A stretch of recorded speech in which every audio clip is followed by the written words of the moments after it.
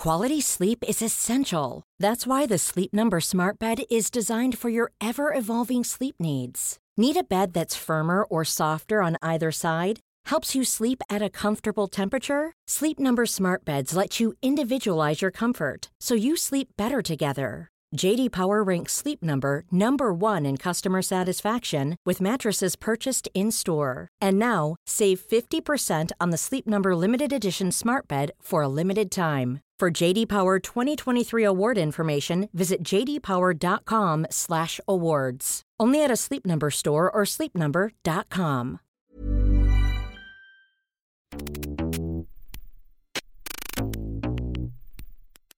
Lee Fong, welcome to Deconstructed.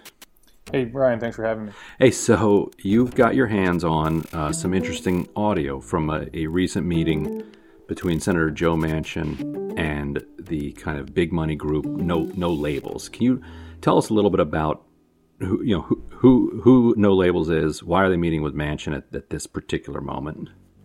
Well, No Labels is a political group that was founded a little over a decade ago, claiming to bring both parties together to get rid of partisan dysfunction in politics, to basically break through the gridlock, get rid of this polarization that's constant in Congress, and support common sense solutions. Now, this group is controversial because, a lot of the critics say that it's more of a stalking horse for very wealthy interests, for Wall Street, for a number of billionaires that back this group that, claim to oppose partisanship, but really are seeking a consensus preserving, a tax code that's very beneficial to the rich, that's very skeptical of progressive reforms. And generally speaking, this group has been very engaged in politics. They spend a lot through Super PAC and a range of different political action committees. This group basically helps elect moderate Republicans and conservative Democrats.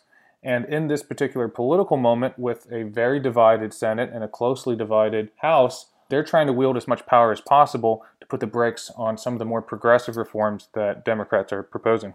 And Joe Manchin feels like they're kind of ideal senator to be sitting down with. Where is he at nowadays? Well, all attention in Washington is on Joe Manchin right now. He's got the keys to the rest of the next 2 years in terms of whether there will be significant political reform in the Biden administration moving forward. He's basically at the center of whether the filibuster should be reformed. Should that threshold of 60 votes be brought down? Should it be done away with completely? He's kind of at the center of that. And adjacent to that, he's also kind of setting the conditions for the infrastructure bill, which a component of which is tax reform. So these are big, meaty issues, and the political future of this bill rests on his shoulders because, the question is this infrastructure bill going to be bipartisan? Are they going to include a lot of Republican voices which want to water down the tax component, really bring down the size of the infrastructure bill by many, many, many billions of dollars? Or should the infrastructure bill be basically a Democrat bill that is large in scope, that encompasses not just energy and traditional infrastructure, but human infrastructure in terms of job training and taking care of other kind of social welfare programs that arguably are also part of the wider kind of societal infrastructure.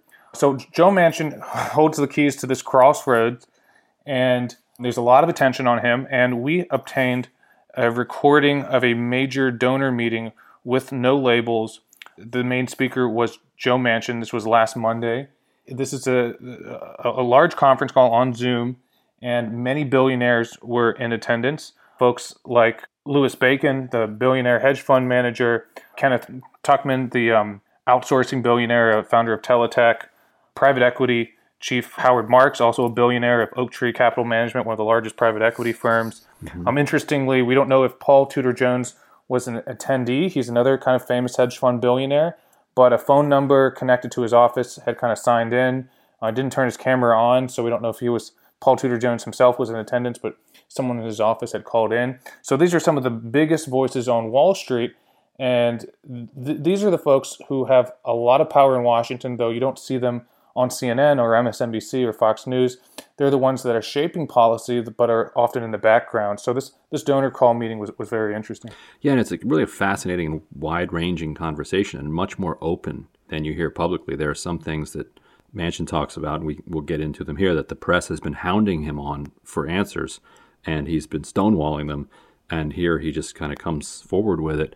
Is there any particular part in the meeting where you think we should start? Well, just the beginning of the call is interesting. You know, the call opens with Nancy Jacobson. This is one of the founders of No Labels, who's helped found the so-called Problem Solvers Caucus in Congress, bringing together these moderate members, real mover and shaker in Washington. And she's basically laying out some hard-nosed politics, saying that the reason we have influence is because we can raise serious dollars, and we're going to basically dispense this money to make sure that people who agree with us can't be pushed by either extreme or any special interest, that they are given the political leeway to preserve the filibuster, to kind of preserve the policies and rules that they favor. And she basically lays out, along with Andrew Bursky, the head of another private equity fund in Connecticut, who's an executive board member of No Labels, the two of them, Jacobson and Bursky, are talking about how they need to raise money and dispense campaign checks, keep their allies in Congress.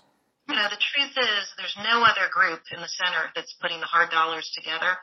And so you may see these big numbers with the campaigns, but that's a lot of soft dollars. It's a lot of super PACs. It's things they don't control. They love the hard dollars. And we'd be hard-pressed to think of any other group that can raise that sort of money. Our hope is at least $20 million over the cycle with this group, and then hopefully keep doubling it, as we go. So, we're waiting, right, Andy? I mean, we're gonna see what happens with this next vote, and we want to reward those people that get to party solutions. And so Lee, first of all, give people a quick civics lesson on the difference between hard dollars and super PACs, and then I want to zero in on this remarkable line from her. We're going to see what happens with this next vote. We're waiting, right, Andy? We're going to see what happens with this next vote, and we want to reward those people that get to party solutions. Well, look, there's a very clear line in terms of hard and soft dollars. Hard dollars are disclosed and direct and limited. Members of Congress can only raise a few $1,000s from each individual. I believe it's $5,000 from a PAC, but something like $2,700 from an individual. In contrast, soft dollars are unlimited campaign spending. That's money that goes to dark money groups, to super PACs. Individuals or corporations or unions can give unlimited amounts. And with Citizens United, that kind of blew open the lid for soft money, legalizing it and normalizing it. So groups like No Labels can raise unlimited amounts and spend those dollars in terms of independent expenditures to an unlimited degree. Right. And so a candidate is happy to have a super PAC, at his or her back. But first of all, a super PAC can't coordinate with the candidate. So the super PAC just has to kind of follow the candidate's lead publicly, and also has to pay much more for its advertising. So $1 you give to a candidate is worth a lot more than $1 you spend through a super PAC, because of this way that there's a federal law that candidates get discounted television rates. So if the money goes directly to the candidate, the candidate gets to control exactly how it's spent and gets cheaper rates. And so Nancy's saying, if people are voting the right way, then we're going to reward those people, but we're going to wait to see how they're doing. I think there's been inflation. I think it's now $2,800, by the way, that an individual can give. It's not a lot individually, but what she's promising is it'll add up to $20 million or so.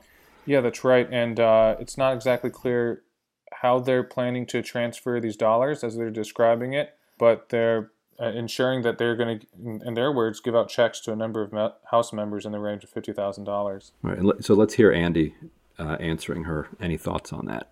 Andy, thoughts on that? Yeah, Lee, I think it's a really important question. I think it's easy to get almost frozen in place when you see the size of these campaigns and question whether we can have an impact. I think Nancy nailed it. It's dollars at the margin, in part, and it's dollars that they control, hard money dollars. I will tell you that I participated in the last cycle when we handed out checks to a number of our members of the House in the range of $50,000. And in many cases, they volunteered the fact that was the single largest check they received overall in their campaigns. So, and think about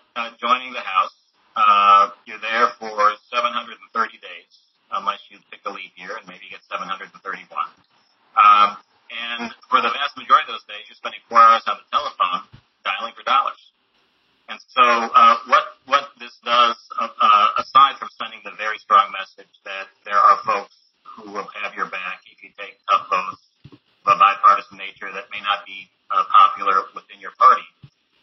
It also, in a real way, frees them to do more work because they're spending less time raising those funds. So it's powerful, and there's just no question that we have had and can continue to have an impact. So Lee, as you can see that Senator Manchin is in his Senate office, and all senators know you're not allowed to have a fundraiser, in Senate property, office or in the Capitol. This is an interesting meeting that we're hearing. Off the rip, to be having so much conversation about money. Do you think that this is typical for a non-fundraiser donor meeting, and it's just unusual that we got our hands on it? It's hard to say. I'm sure these rules are bent or broken, and that the truth never escapes because members are covert about fundraising on the Capitol grounds or in the legislative office buildings. But generally speaking, lawmakers tend to avoid this because it's it occupies kind of a gray area. The rules clearly define you're not allowed to solicit or engage in campaign activities in legislative office buildings. But this is a donor call. They're discussing raising and spending campaign money, super PAC money. There's tons of billionaires who've given to campaigns, who are asked to give to campaigns on this call. But Manchin himself isn't doing the soliciting. So he might be technically clear of a violation, but it's certainly skirting the limit here. Yeah, and to be extra clear, throughout the entire meeting, Manchin never once directly solicits any money. They're strategizing, they're talking about campaign money, but he doesn't say, I would like No Labels or any of these donors to fund my campaign. He never does that. And we reached out to both No Labels and to Senator Manchin. So let me quickly read statements from the two of them. So from Sam Runyon, a spokesperson for Senator Manchin, tells The Intercept, quote, Senator Manchin was discussing the issue of money in politics and the impact campaign donations have on senators and members of Congress. He was not soliciting donations for himself or anyone else. Margaret White, who is the co-executive director of No Labels, provided the following statement to The Intercept. The group who engaged with Senator Manchin is motivated by a concern about the future of our nation. This was not a fundraising call, and any suggestion to the contrary is a false and obvious attempt to undermine Senator Manchin because he is one of the rare leaders in Washington who refuses to just toe the party line. It's often a lonely place to be. No Labels is proud to stand with him. So, Lee, what do you make of those two statements? They're coherent. They don't want to they don't want to be running afoul of ethics rules, congressional rules. So of course they're going to say that no rules were broken. I think it's up to the ethics committee if anything was broken. But look, at the end of the day, they do care deeply about their relationship with Manchin, and this was a meeting with their biggest donors. I mean, the names on this list are the people over the last 4 or 5 years have funneled millions upon millions of dollars into No Labels, various PACs. No Labels not only has a super PAC, but they have this array of different kind of PACs that are set up with really kind of vanilla names, and perhaps they're named this just to kind of go under the radar. But they have United for Progress PAC, Citizens for a Strong America PAC, United Together PAC, Progress Tomorrow PAC. So, this is a group that raises big dollars, spends big dollars in campaigns, a call with donors, directing them to continue giving money, and that money will influence certain political decisions. It's a very political call, arguably a fundraising call. But again, Manchin didn't solicit directly, so perhaps he's not in violation of the rules. And we talked earlier about how much interesting openness there is in this call. If you have somewhere you want to go next, let me know. But if not, we could jump to this portion where he talks about this moment during the 2017 tax cut fight, where McConnell kind of sells him out at the last minute, and he tells the donors that, as a result, that 2017 tax cut wasn't bipartisan, and now it's on the chopping block, and that'll be news in Washington that Manchin believes that the 2017 tax cut is on the table for financing, either for infrastructure or for something else. I truly believe if you want to separate this country further and divide us more, then you pass something on a hot issue that has so many variables in it that's only going to be supported by the partisan side, whether it be a Democrat or Republican pushing something, that makes it. I'll give you a perfect example: the 2017 tax cut. That's going to be changed. That was done with no Democrat. Even me, I couldn't vote for it. Okay, and I tried, and they said at the last day before they voted, Joe, we don't need your vote now. So we're okay. We got enough Republicans. And so then everything I brought to the table was thrown out the window. But both sides do it. Both sides do it. And it's not lasting. So here we are, 4 years later, thinking about making tax code changes again. Okay? If you did something in a bipartisan way, it has what we call long legs. It can run. It can stay there. It has endurance. And that's what we're looking for. And that's what the world is looking for from America.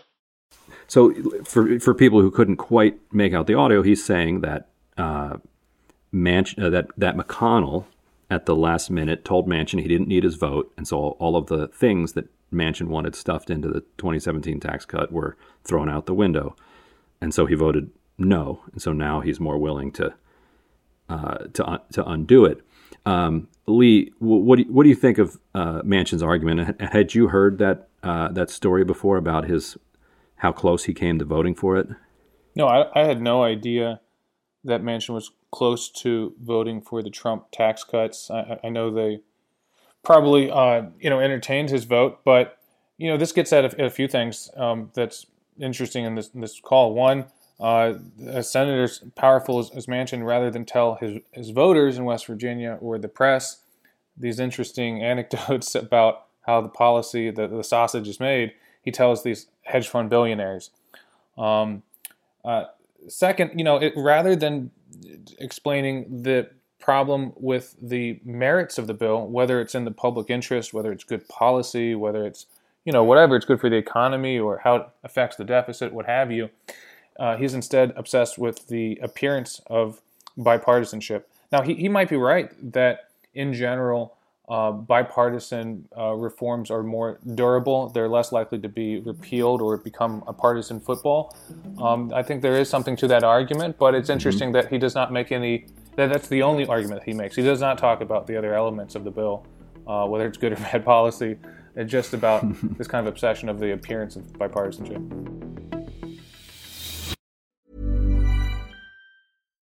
One size fits all seems like a good idea for clothes until you try them on. Same goes for healthcare. That's why United Healthcare offers flexible, budget-friendly coverage for medical, vision, dental, and more. Learn more at uh1.com. Hey, it's Ryan Reynolds, and I'm here with Keith, co-star of my upcoming film, If, only in theaters May 17th. Do you want to tell people the big news? All right, I'll do it. Sign up now and you'll get unlimited for $15 a month and 6 months of Paramount Plus Essential Plan on us. MintMobile.com/switch. Upfront payment of $45 equivalent to $15 per month. Unlimited over 40 gigabytes per month. Face lower speeds. Videos at 480p. Active Mint customers by 531.24 get 6 months of Paramount Plus Essential Plan. Auto renews after 6 months. Offer ends May 31st, 2024. Separate Paramount Plus registration required. Terms and conditions apply if rated PG.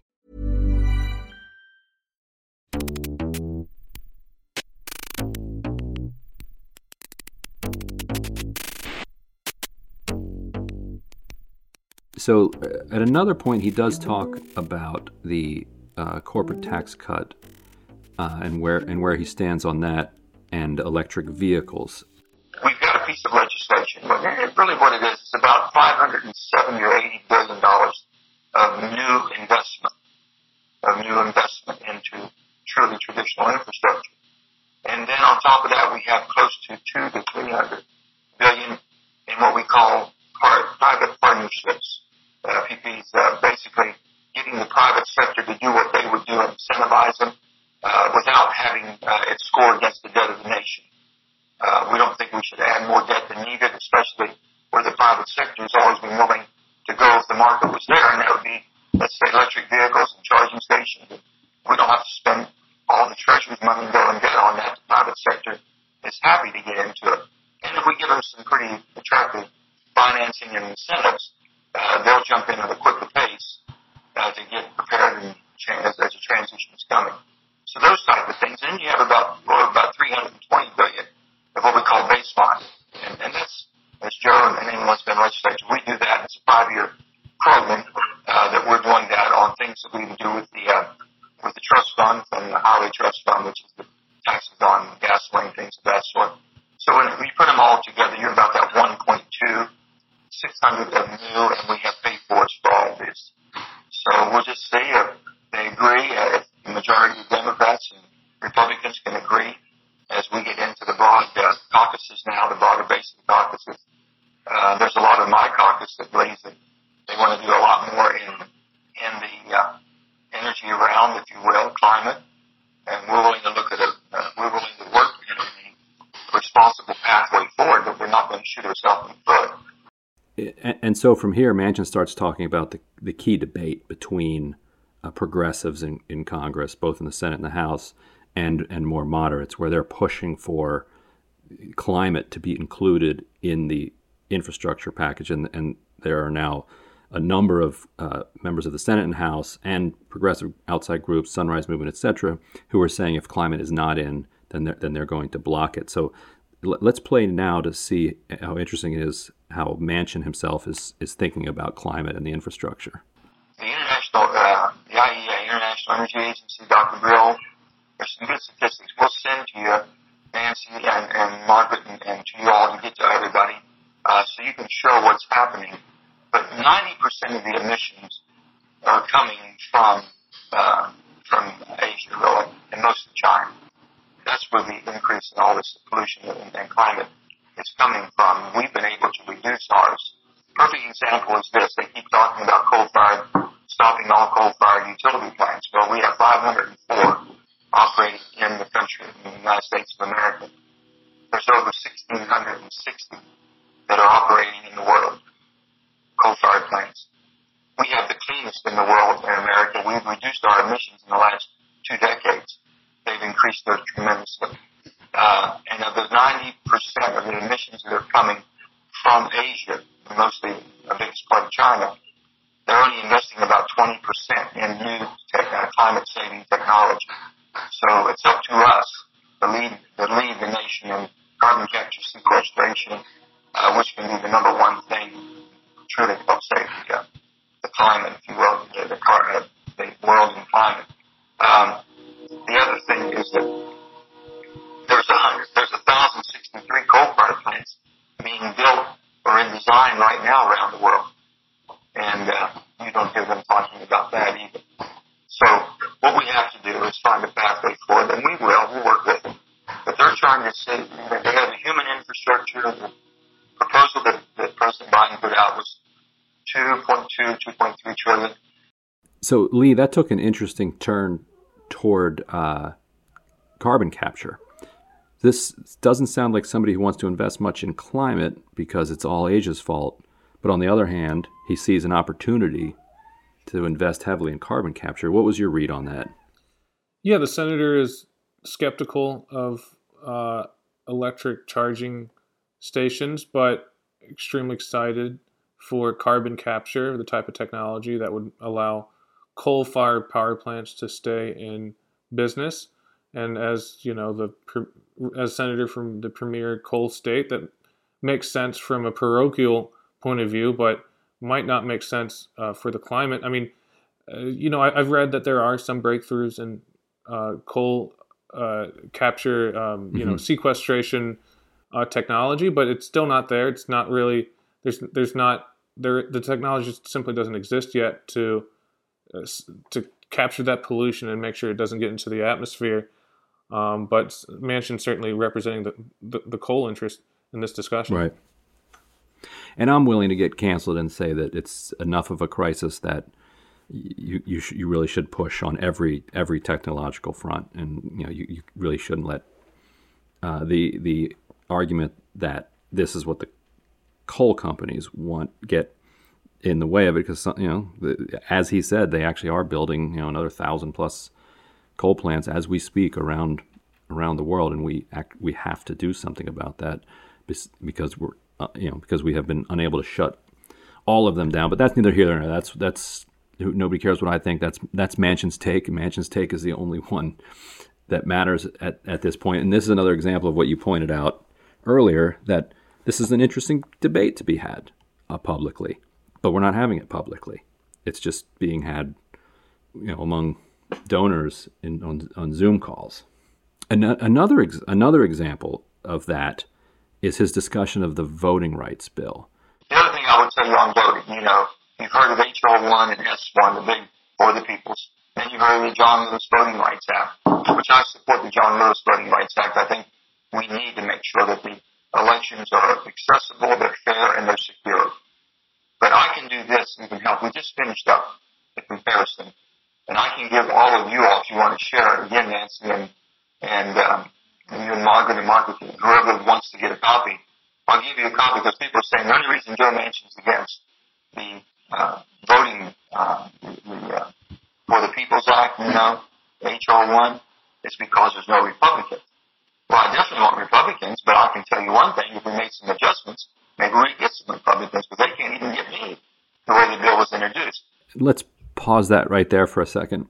I don't want to dwell on this too much, but for Manchin to complain that he's being publicly attacked for objecting to the For the People Act because there are no Republican supporters, and complaining that nobody has focused on his objections, is precisely because he has refused to detail his objections in public.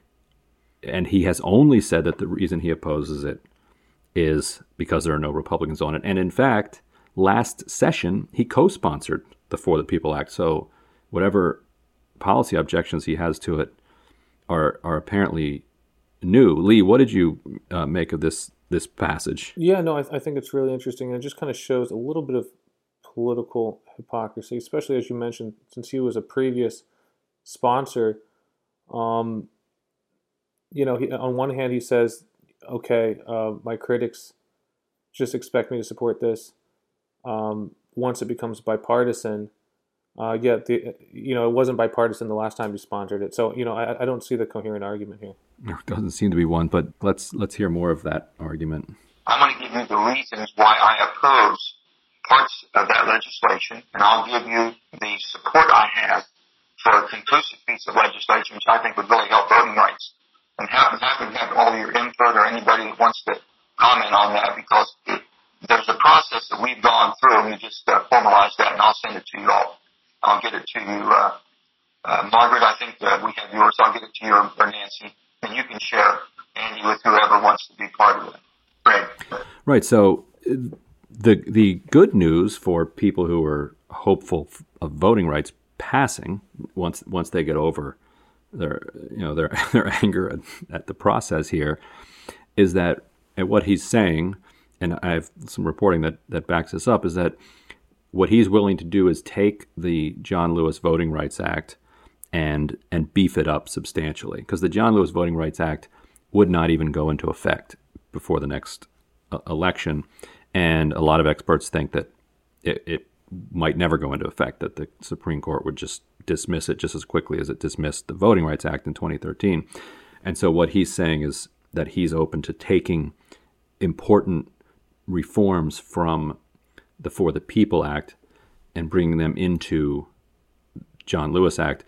That certainly would be within the spirit of the John Lewis Act, because John Lewis himself actually wrote major portions of the For the People Act before he passed away, including Title I, which is the main election reforms. So in this call, he tells Nancy and Margaret that he's going to send them his objections, and they can share it with whoever they want. Later in the call, he spells out some of what those objections are.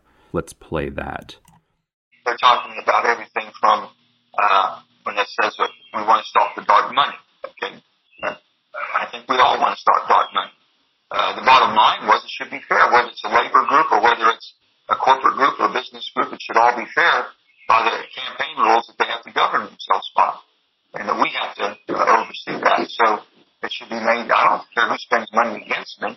I just don't want you to put that you have a campaign going against me and you're calling it for the sake of the children or with the Sisters of the Poor at first, and then hiding behind it. We don't know who it is till after the fact. So I think basically when they say about they don't want show IDs, or you basically can't purge the records. Well, you have to purge your records. I was a Secretary of State. If you miss 2 elections through national last 8 years, and if we have a return address that comes back no to sender, basically it never gets to that person, then we've got to purge them. So, Lee, do you read from that first part that he's saying he's comfortable with a lot of the campaign finance reform pieces around disclosure in the For the People Act? It's not perfectly clear to me. He's definitely in favor of saying we need to stop dark money, but he's saying that the current bill, or at least he's implying from the way I hear this, that it's not currently fair, that there might be some kind of carve-out for labor groups or other certain groups, and that it should equally stop dark money from both businesses and labor. But generally speaking, that's how the rules currently exist, or at least the rules that are proposed. So it's not clear what he's demanding. And he's also in a conversation with a Zoom call full of dark money donors, but that's neither here nor there. So then he moves on to his 2 other objections that he details. I'll tell you, same-day registration. We don't have internet services in rural America. How can I know if you walk up for same day that you want to vote and register? I can't check it to find out if you're a citizen, if you actually live in the state or whatever. So I'm sending this to you all. And I know that Nancy and Margaret will share it with everybody. And I think it should be. It gives you a good outlook of where I'm coming from and how we've evaluated. Next of all, the bill on the S1 bill is about a 600 or 700 page bill, okay, which is basically for the people. The Voting Rights Act bill, which we've done, and Joe, you probably voted for it, and all 4 or 5 times it was bipartisan. It's about a 45 or 50 page bill. It basically puts guardrails on what we're not going to let states basically make it almost impossible for people that come from poor, black, or brown communities or immigrants, or basically people that they don't want to vote because they might not vote the way they want them to vote. Those are the things we're trying to, and you're right.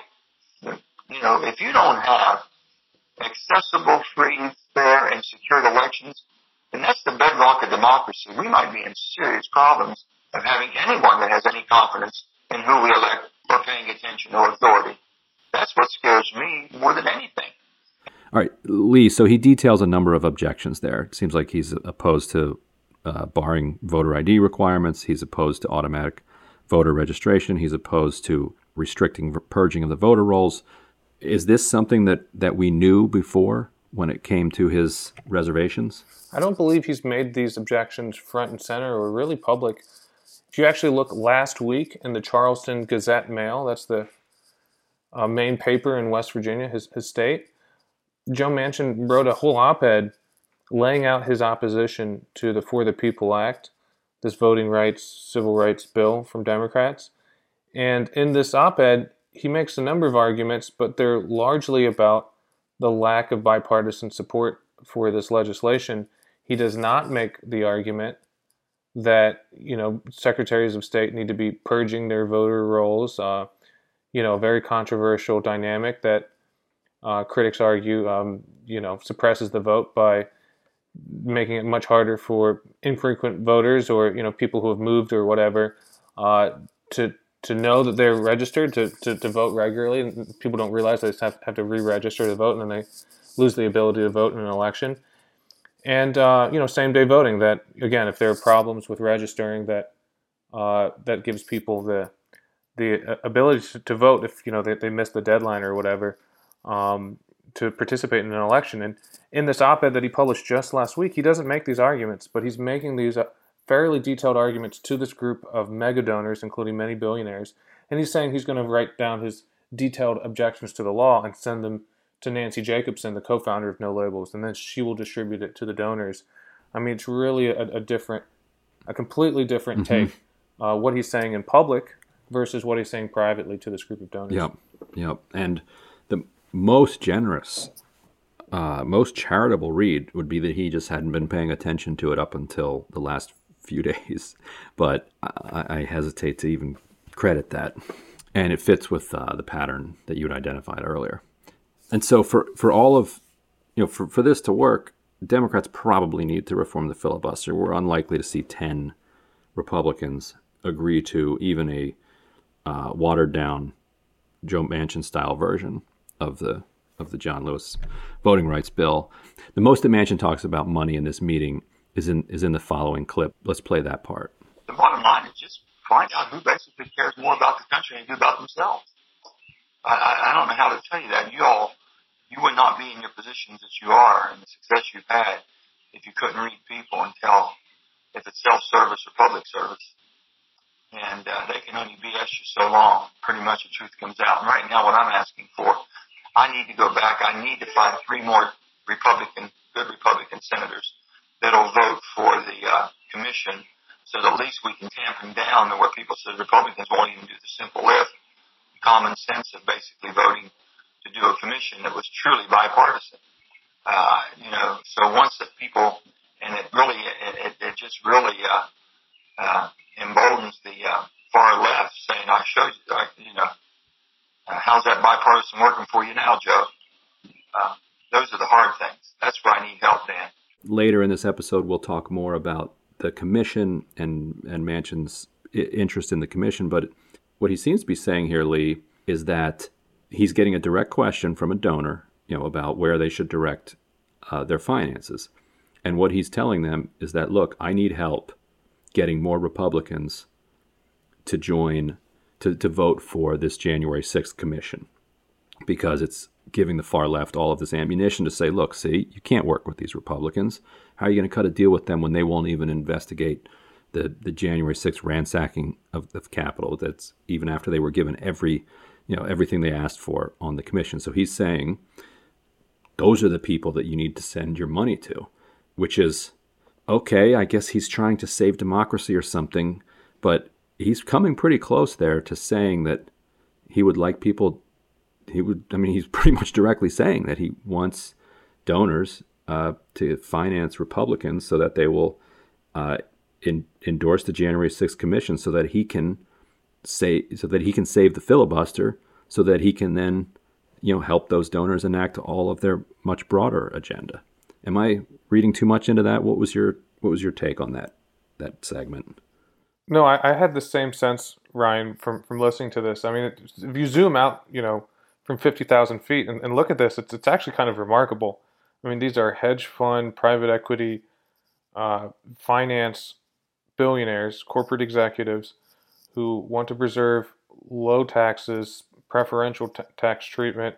They're concerned with the government stepping in and taking up the role that the private sector plays in various industries as well, perhaps in part of the infrastructure bill. So for those reasons, they want to preserve the filibuster, which is, a procedural obstacle to changing any of those policies.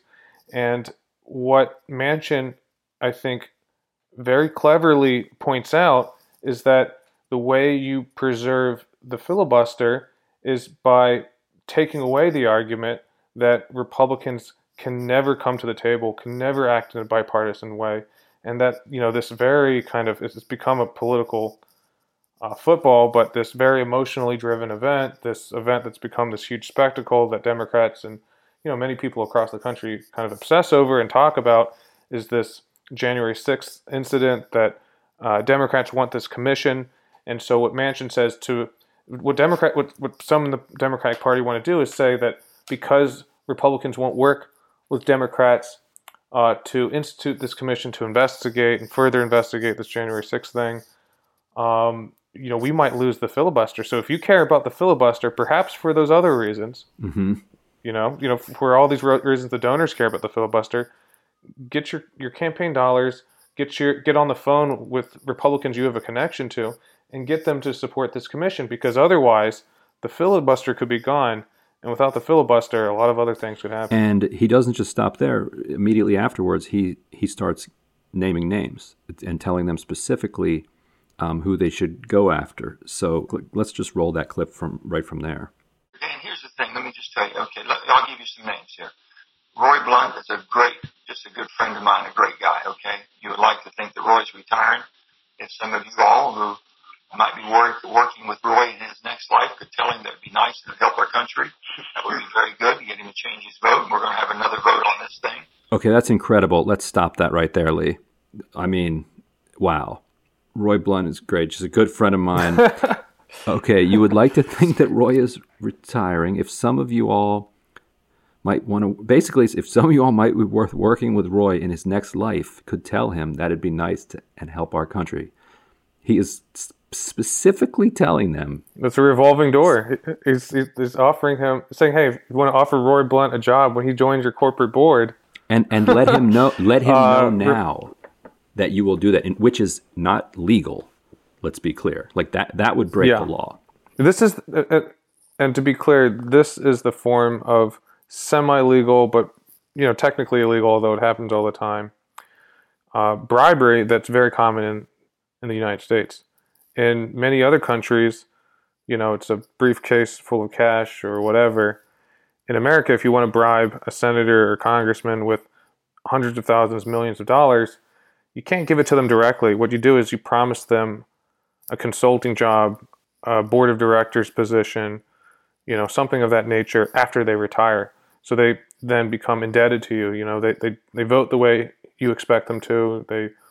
You behave politically as expected because they're hoping for their payday the second they retire. So what Manchin is saying is that Roy Blunt, senator from Missouri, his good friend, is retiring. He's going to be looking for that private sector gig as he's covertly on the job market. And the people on the call, the corporate executives and Wall Street titans, are recruiting him.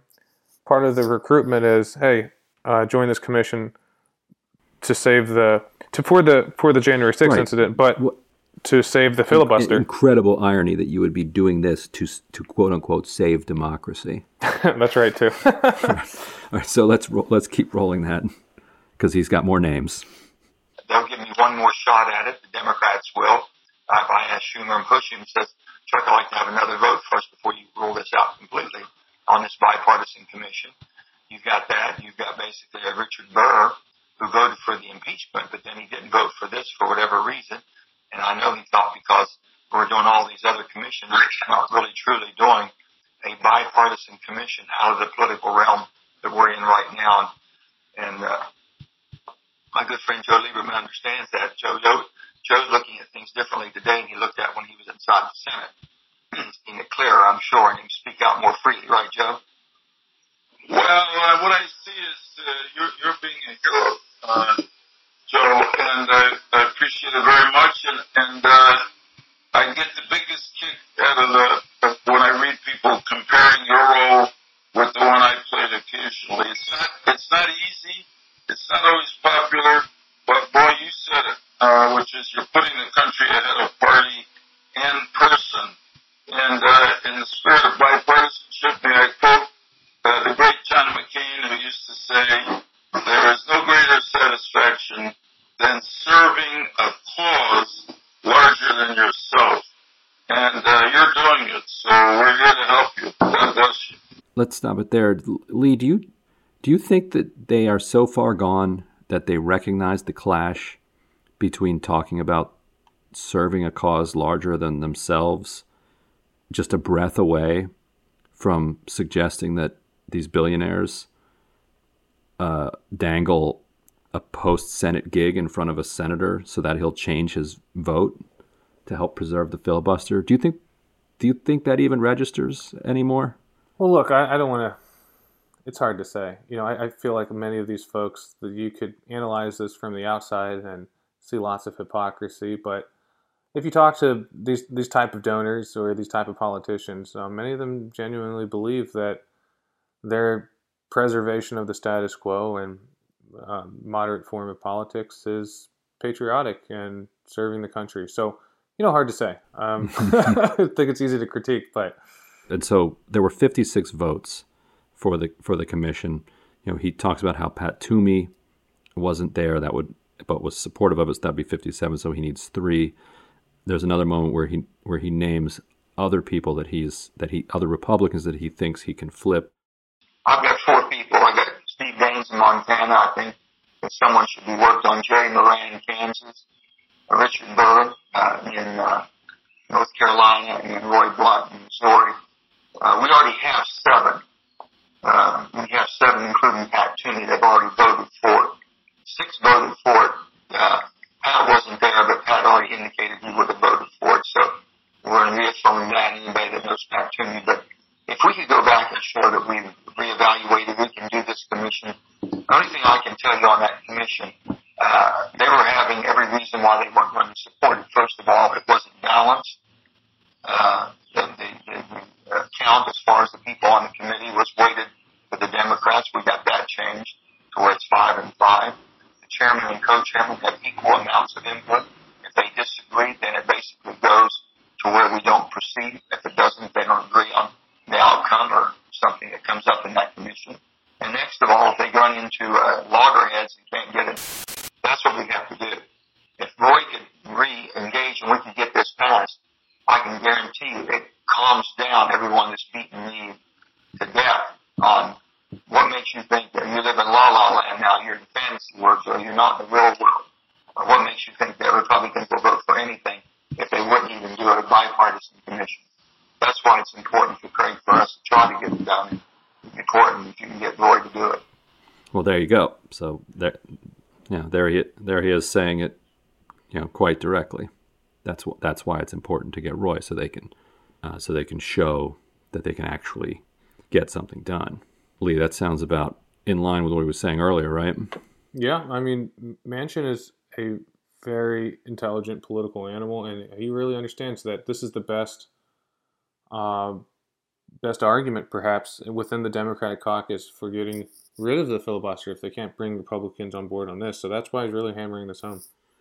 And what's interesting is that when he later talks about the filibuster itself, he's remarkably open to reforming it, and which maybe is coherent because it's saying, like, look, these are really good arguments that the left has. Like, if you can't sign on to this commission, it does make it much harder for me to defend the filibuster.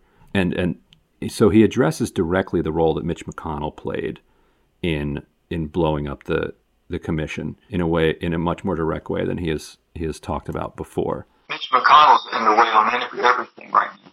He's calling the shots on the Republican side. And the only thing that Mitch, whether you like him or don't, the only thing Mitch cares about is the 2022 election. I asked him, I said, Mitch, we had 12 or 15 people who were going to vote on that commission, January 6th commission. 12 or 14 of the Republicans.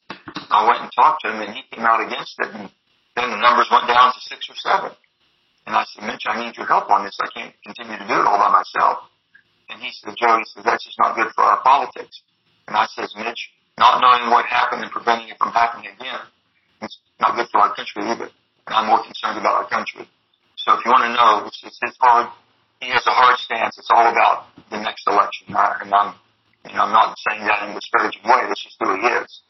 So that's the block that we've got to get over and the hurdle we've got. We've made some progress on some of it and on things that's really important that they can use against us because of the filibuster. He knows that I won't break the filibuster. He feels that he has the ability to say no that might help his. It's unfair. Let me just say this, Pam. It's unfair for him to say that it's all about the 2022 election as long as I take all the arrows and spears on the filibuster. Now, I'm committed to the filibuster because it's bigger than him being the majority leader or minority leader or how long any of us are going to be there. The filibuster allows our democracy to work that no other country can do what we do because we do have to find common ground. And we're just having a hard time. When you talk to these people, ask them the last time they had a cup of coffee with each other. Ask them the last time they had a meal with each other. Ask them the last time they even talked to somebody about how's your wife or your children doing. There's nothing going on. You understand? That's the problem we've got. Nobody cares. And they won't take the time to make the effort. That's the problem. So when they start preaching to me, and they know that I have dinner with everybody, I talk to everybody, I work with everybody, and they're going to chastise me because I'm trying to be too bipartisan, I can tell you where I tell them to go. Because I said, when you make an effort, then I'll sit down and talk to you. You're making no effort at all, so don't preach to me. So, Lee, it's interesting. He's talking about fairness, and I think he's not wrong in his analysis. McConnell, as Manchin says, knows that Manchin won't blow up the filibuster, so he's going to ride that into 2022, and Manchin's going to take all of the slings and arrows. When you listen to that, there doesn't seem to be much wiggle room or much hope for Democrats that he's going to bend on the filibuster, does there? Well, it doesn't sound like it, but then he goes on later to make some arguments that many progressives and Democrats have made about reforming the filibuster. So he sees it as an important institution, but an institution that he's willing to change. Yeah, so let's play that. So he's asked by somebody from Jacksonville, Florida, about the proposal to lower the threshold for cloture to 55 votes. You could end a filibuster with 55 votes. And he starts talking pretty interesting about the filibuster here.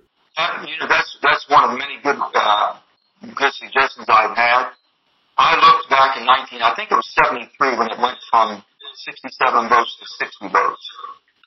And also what was happening, what made them think that it needed to change. So I'm open to looking at it. I'm just not open to getting rid of the filibuster. That's all. And right now, 60 is where I'm planting my flag. But as long as they know that I'm going to protect this filibuster, we're looking at good solutions. Let's pause that there to translate it a bit for people who get lost in the legislative lingo. When he says he planted his flag at 60, he has very publicly said he's not going to roll back 60 as the number of votes you need to get cloture, and cloture is a thing that ends a filibuster. And so if he doesn't lift up that flag and move off of 60, then really you're done. But what he's saying here is that he planted his flag there, but as long as people know that he's protecting the filibuster, he's willing to look at good solutions. So there is the current version of the filibuster, then there's the version that existed before the reforms of the 1970s, and as he's saying here, he's interested in other reforms that would keep the spirit of the filibuster alive, and then he gets into some of those right here. So roll that forward. I've had everything offered to me, but it says, I think basically it should be 41 people should have to push the issue versus the 60 that we need in an affirmative. So find 41 in a negative. And then when they used to have the 67 vote threshold, they used to have 10% of the Senate, as I understood it, go down with you and confirm that they supported your reason for opposing. Now, I think one little change to be made right now could be made is basically anyone who wants to filibuster ought to be required to go to the floor and basically state your objection and why you're filibustering, and also state your cure, what you think needs to change to fix it, so you would support it. To me, that's pretty constructive. I'm telling you why I'm against something. So he's saying that instead of having the onus be on the majority to go out and get 60 votes, which Democrats can't do on anything, the minority would have to find 41 votes, which a determined minority could do, but they would have to basically occupy the floor 24/7. And so at some point, a determined majority could overcome a determined minority, because just physically those 41 people just couldn't stay there forever. That's what he hinted at last spring. And we did an episode on that back then. He got a ton of heat, and days later published something in the Washington Post saying he would never weaken or eliminate the filibuster to get the heat off of him. Lee, what do you read into this, him floating the same thing that he floated 3-4 months ago? Well, I mean, it simply shows that he's still interested in this type of reform, which is not that radical and not, at least in my mind, not clear exactly how it would play out. Structurally, would it radically change anything on any of the big issues? I don't know. But in general, ensuring more transparency. This happened a little bit during the Obama years when they got rid of those secret holds, when senators could basically place a bill or nominee in limbo without really disclosing their role in doing so, and that was absurd. So just simply having senators stand by their positions seemed to be a common sense, popular reform, relatively speaking. And this kind of gets at that. It's, again, geared towards transparency and making senators actually stand for what they believe in if they're going to jam up the system and obstruct any kind of vote with a minority of votes. But, look, at the end of the day, not to make too much of a non sequitur here, but we have winner-take-all elections, which, mathematically leads, in most cases, to a two-party system. If you want a system, which is what Joe Manchin is describing, where various factions and parties have to coalition and talk to each other, alliances have to be made, people have to be professional and polite and work with the other side if they want to pass legislation, well, then you have to just change the entire system. It's not just about one procedural rule in a legislative body.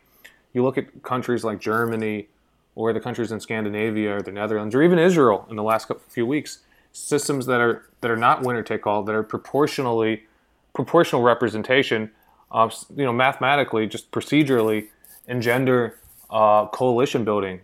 Germany's been ruled by a grand coalition of left and right, where everyone gets together, has coffee, talks to each other. Those are the Manchin criteria, and they pass legislation and policy together. In America, we have winner-take-all elections, and that leads to this kind of gridlock. So, these are common sense reforms that he's talking about, not radical reforms, nothing that would dramatically change things. But if you really want to get to a system where the various factions and parties in society get together, and we have truly competitive elections where we have a multi-party system, we need much bigger picture reform. And so, sorry to take this a little off track, but right. If Manchin truly believes that's what he should push. He shouldn't be talking about just 41 members sitting on a chamber floor. He needs to be looking around the world where political scientists have studied this problem very, very well. And Lee Drutman at the New America Foundation has a great book on this. But we need to be looking at other forms of elections and how we elect our legislative bodies if we want to get to this fundamental problem. Well, the fundamental problem of that is that West Virginia would probably not come out with the power it has. Right. In that proportional system. We have a disproportional system. But there are wider trends. Maybe just like the Senate is gerrymandered, right? Like if we had a different way of electing the Senate body that's not in these randomly drawn states, Appalachia as a region deserves representation. Maybe they need their own caucus or even political party, and they might coalition with other regions of the country if we had a system that was more like the proportional representation systems they have in the Netherlands and other countries. Well, I don't think a constitutional convention is necessarily out of the question in our lifetimes at the rate we're going. And I wonder if the donors will actually be even more motivated to work to get Blunt and some of the others after they heard how open Manchin actually is to other ideas around the filibuster. And we have to kind of bookmark this conversation and look at what happens to the senators he mentioned in this call. Do they join the commission? And then once some of them retire, Burr's set to retire, Blunt's set to retire, I believe. Toomey. Will they be joining the private equity boards of the members of the donors who are on this call? I think that's something that we should check in the next few years. We will definitely be watching that. Toomey, too, going back to Wall Street. Well, Lee Fang, terrific reporting. And thanks so much for joining us. Hey, Ryan, thanks for having me. Take care.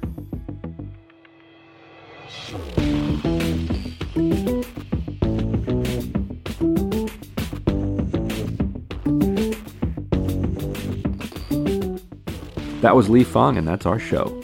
Deconstructed is a production of First Look Media and The Intercept. Our producer is Zach Young. Laura Flynn is our supervising producer.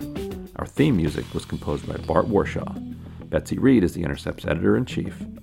And I'm Ryan Grimm, DC Bureau Chief of The Intercept. If you'd like to support our work, go to theintercept.com/give. Your donation, no matter what the amount, makes a real difference. If you haven't already, please subscribe to the show so you can hear it every week. And please do leave us a rating or review. It helps people find the show.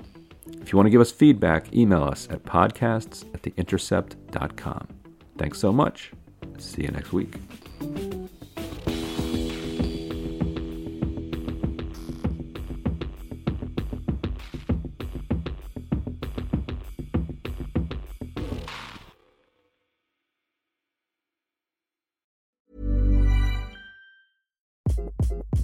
Hi, this is Craig Robinson from Ways to Win, and support for this podcast comes from Invesco QQQ, the official ETF of the NCAA. Invesco QQQ is proud to sponsor this episode, and even prouder to provide access to innovation for the last 25 years. Basketball has had innovations over the years, too. We're seeing the game played in new ways every day. Learn more at Invesco.com/QQQ. Let's rethink possibility. Invesco Distributors, Inc. Even on a budget, quality is non-negotiable. That's why Quince is the place to score high-end essentials at 50 to 80% less than similar brands. Get your hands on buttery soft cashmere sweaters from just $60, Italian leather jackets, and so much more. And the best part about Quince, they exclusively partner with factories committed to safe, ethical, and responsible manufacturing. Elevate your style without the elevated price tag with Quince. Go to quince.com/upgrade for free shipping and 365-day returns. Hi, I'm Daniel, founder of Pretty Litter. Did you know cats tend to hide symptoms of sickness and pain? I learned this the hard way after losing my cat, Gingy. So I created Pretty Litter, a health monitoring litter that helps detect early signs of illness by changing colors, saving you money and potentially your cat's life. Pretty Litter is veterinarian developed, and it's the easiest way to keep tabs on your fur baby's health right at home. Go to prettylitter.com and use code ACAST for 20% off your first order and a free cat toy. Terms and conditions apply. See site for details.